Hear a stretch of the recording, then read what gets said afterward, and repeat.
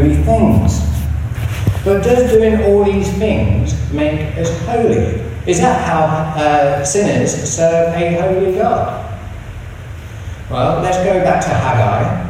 Let's see what he says in today's text.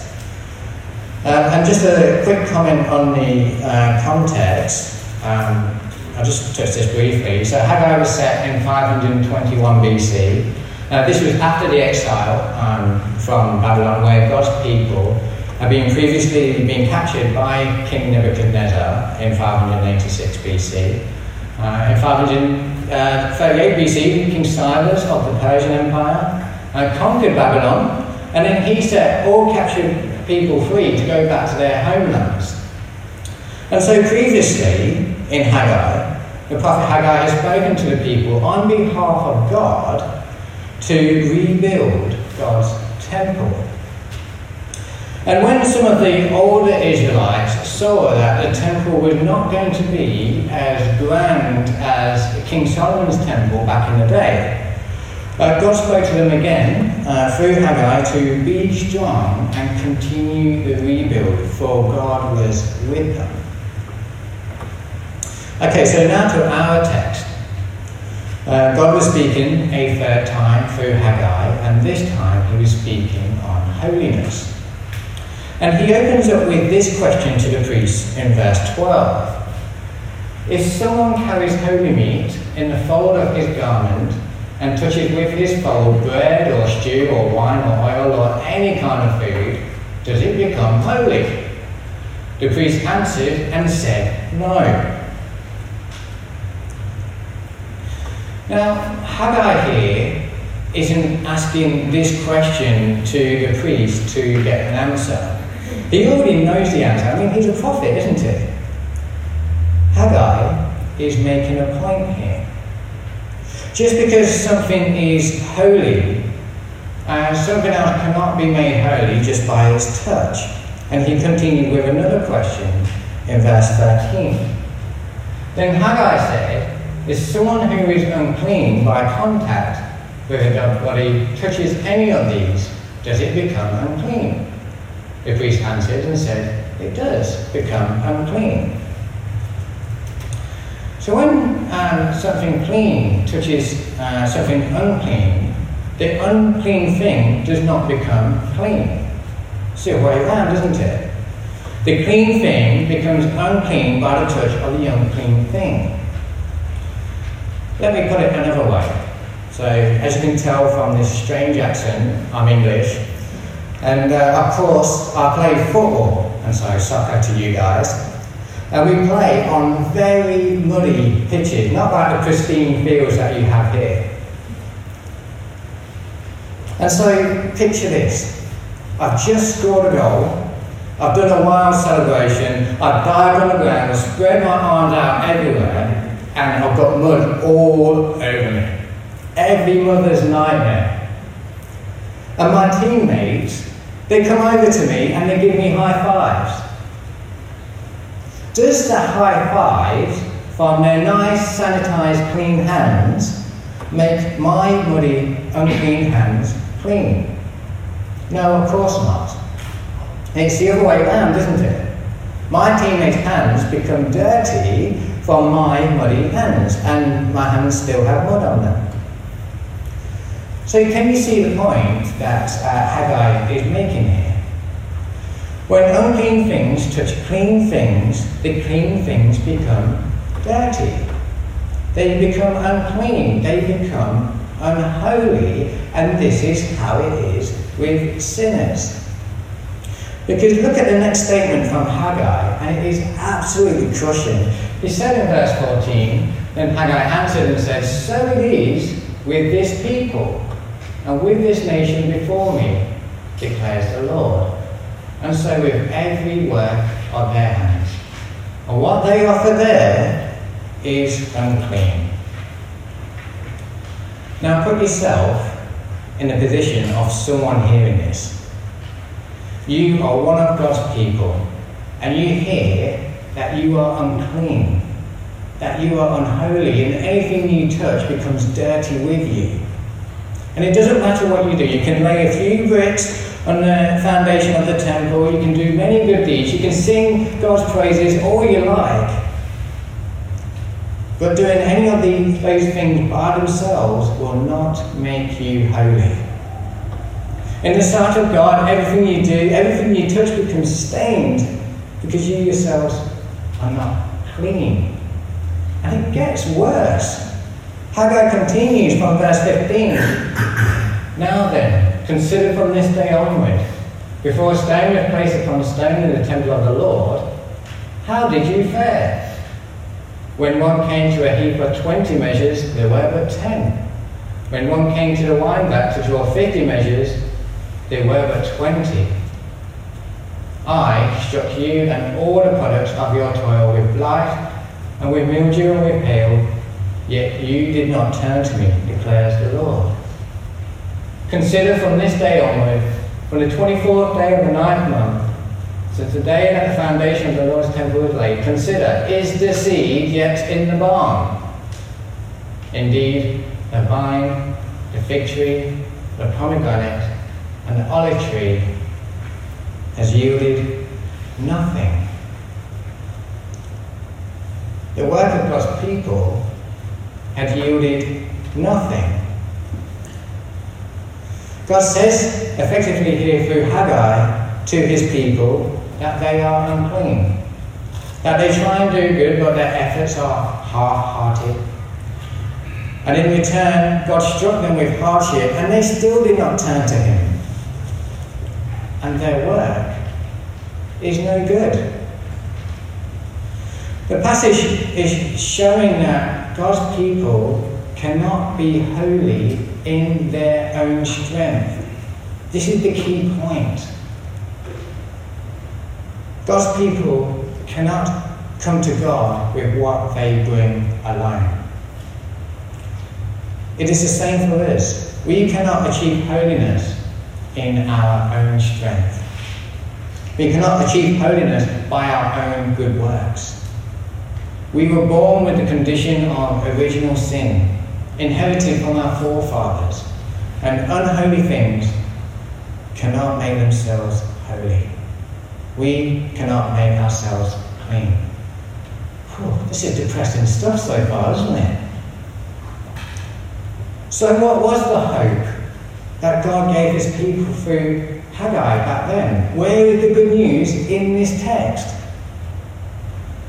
Well, look at the end of verse 19, and it is wonderful. Just a few words, but God says this. But from this day on, I will bless you. From this day on, I will bless you. Wonderful. God reached out to his people and he gave them hope. He blessed them. They were given hope, the only hope, the hope that lies in God alone. God gave his people grace. And his holiness was such that it made the unclean clean. Only the divine could truly clean the unclean. Now we cannot achieve holiness by ourselves. It can only be received. And our holy standing before God has been granted us despite us being sinners. That is the blessing from God. For Ephesians 2, 8 to 10, I'm sure you know this well. For by grace you have been saved through faith, and this is not your own doing. It is the gift of God, not a result of works, so that no one may boast. For we are his workmanship, created in Christ Jesus for good works, which God prepared beforehand, that we should walk in them. And so it is in God's grace that he sent his Son, Jesus, to die for us. The Holy Son of God died for unholy, unclean sinners. And he proved his holiness was able to make anyone clean. Anyone. And that's why we had the Bible reading from Mark's Gospel earlier, because newsflash, dead girls could not make themselves alive. The bleeding woman of 12 years could not stop her bleeding. neither had the power to make themselves clean. The dead girl, well, she had her dad plead to Jesus on her behalf when she was dying. The bleeding woman, well, she spent everything she owned to stop her bleeding. They could not stop bleeding death themselves in their own strength. Yet one command from Jesus and the dead girl wakes up. 12 years of bleeding for the woman suddenly stopped, both made pure by Christ, both made clean by Jesus. And we know as Christians that because of the death of Jesus at the cross, Jesus transferred his clean righteousness, his clean living, his clean standard onto us, and our unholy sin onto him. Our debt, our uncleanness, it's been dealt with. It's been paid in full. And that is the gospel, isn't it? I mean, that's the reason why we are here. So when God sees us now, he sees the righteousness of Christ on us. We are clothed in the clean robes of Christ Jesus. Yet, we still sin. It's inherent in our fallen condition, even as saved Christians. For the flesh is indeed weak. And some of us may be wondering, well, what good thing can a weak person like me do for God? How can sinners serve a holy God? This is the question we want to answer today. Well, there's two answers. The first one we've already touched upon is because God first blessed his people. He has blessed his people by saving them. And he has blessed us with his word so that we can check our hearts daily to see what areas we need to work in, so that we can strive to live more for him. Not to be saved, but because we have been saved. And when we strive for holiness, others will see it too. Remember what it said in Peter's text earlier, that if we possess the qualities of holiness in increasing measure, they will keep us from being ineffective and unproductive in our knowledge of the Lord Jesus Christ. And so if we are giving God praise and glory, and we are living for him, especially in the most trying times of our lives, others will see what the kingdom of God is like. And people will then hear that we don't do good things to get God. We already have God. We get to do good things for God because he first blessed us, and he can bless others too. And so our response to him ought to be one of gratitude, one of joy, one of service that seeks to live for him.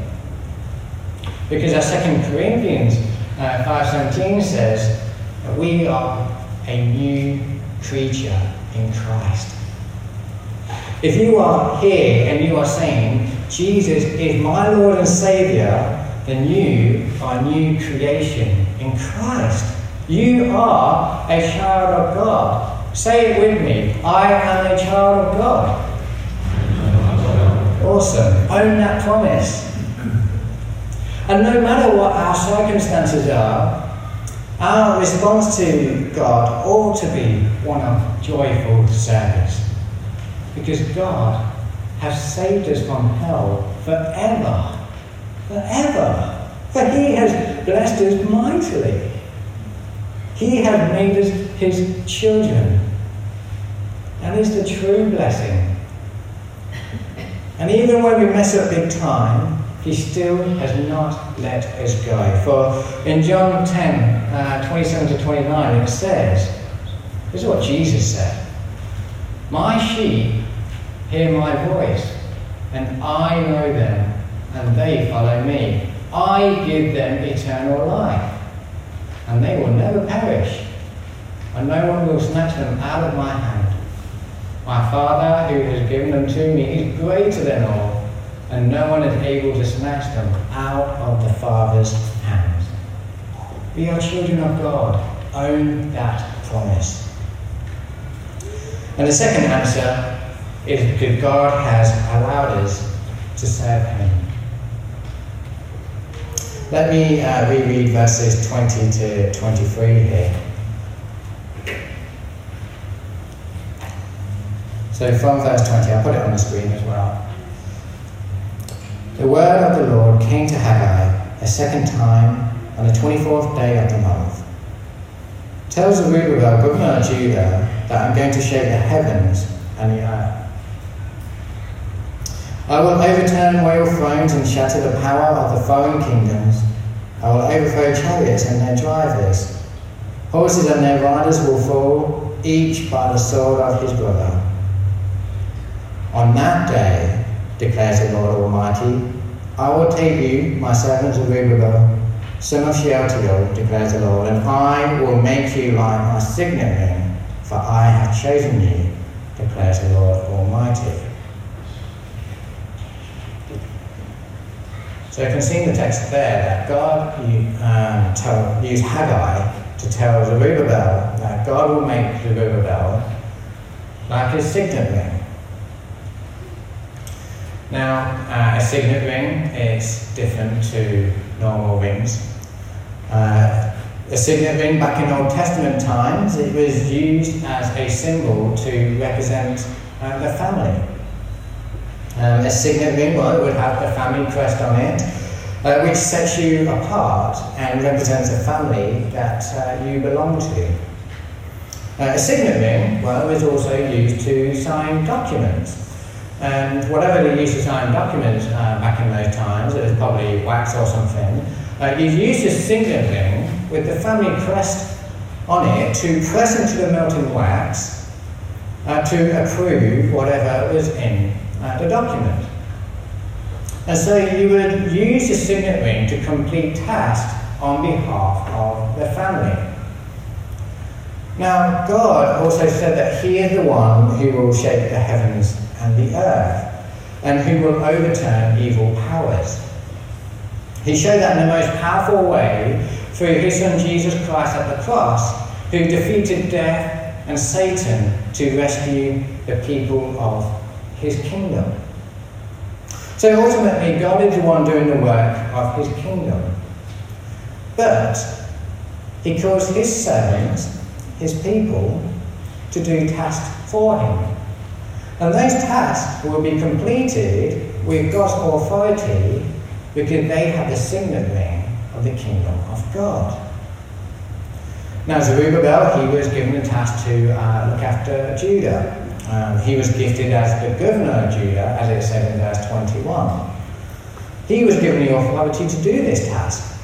Governors, well, they're talented in administration, in communication, in getting big decisions made for the benefit of the people that they're looking after. Now, we're not all Zerubbabels here. Some of us may be incredibly gifted in administration and in making big decisions. Some of us just are not.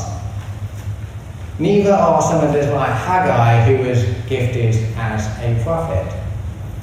But God has given us gifts and talents to serve his kingdom.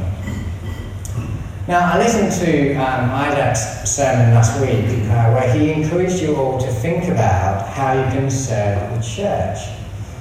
And I believe you have a meeting about this after the service today, and I like the sound of those sausage rolls.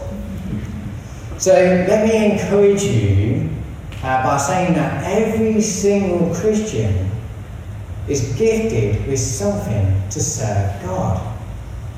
It could be in administration, it could be in hospitality, it could be in being part of the welcoming team with your big beaming smile, or in the logistics side of things, like setting up the sound system, the chairs, doing the tea and coffee. It could even be in things like reading the Bible out loud, whether here at church, like with the Bible readings we had earlier, or at Bible study groups, or even in leading them. Or when we pray over a meal, or when we meet to encourage another brother or sister in Christ. Whenever we do anything in the name of Jesus Christ, we are serving God. Now, we all have different gifts and talents given by God so that we can serve the kingdom. And one of the best ways to serve God's kingdom is by continuing to come to church and being with other brothers and sisters in Christ, no matter how hard things get. For Hebrews 10 verses 23 to 25 says, "Let us hold unswervingly to the hope we profess, for he who promised is faithful. And let us consider how we may spur one another on towards love and good deeds, not giving up meeting together, as some are in the habit of doing, but encouraging one another, and all the more as you see the day approaching."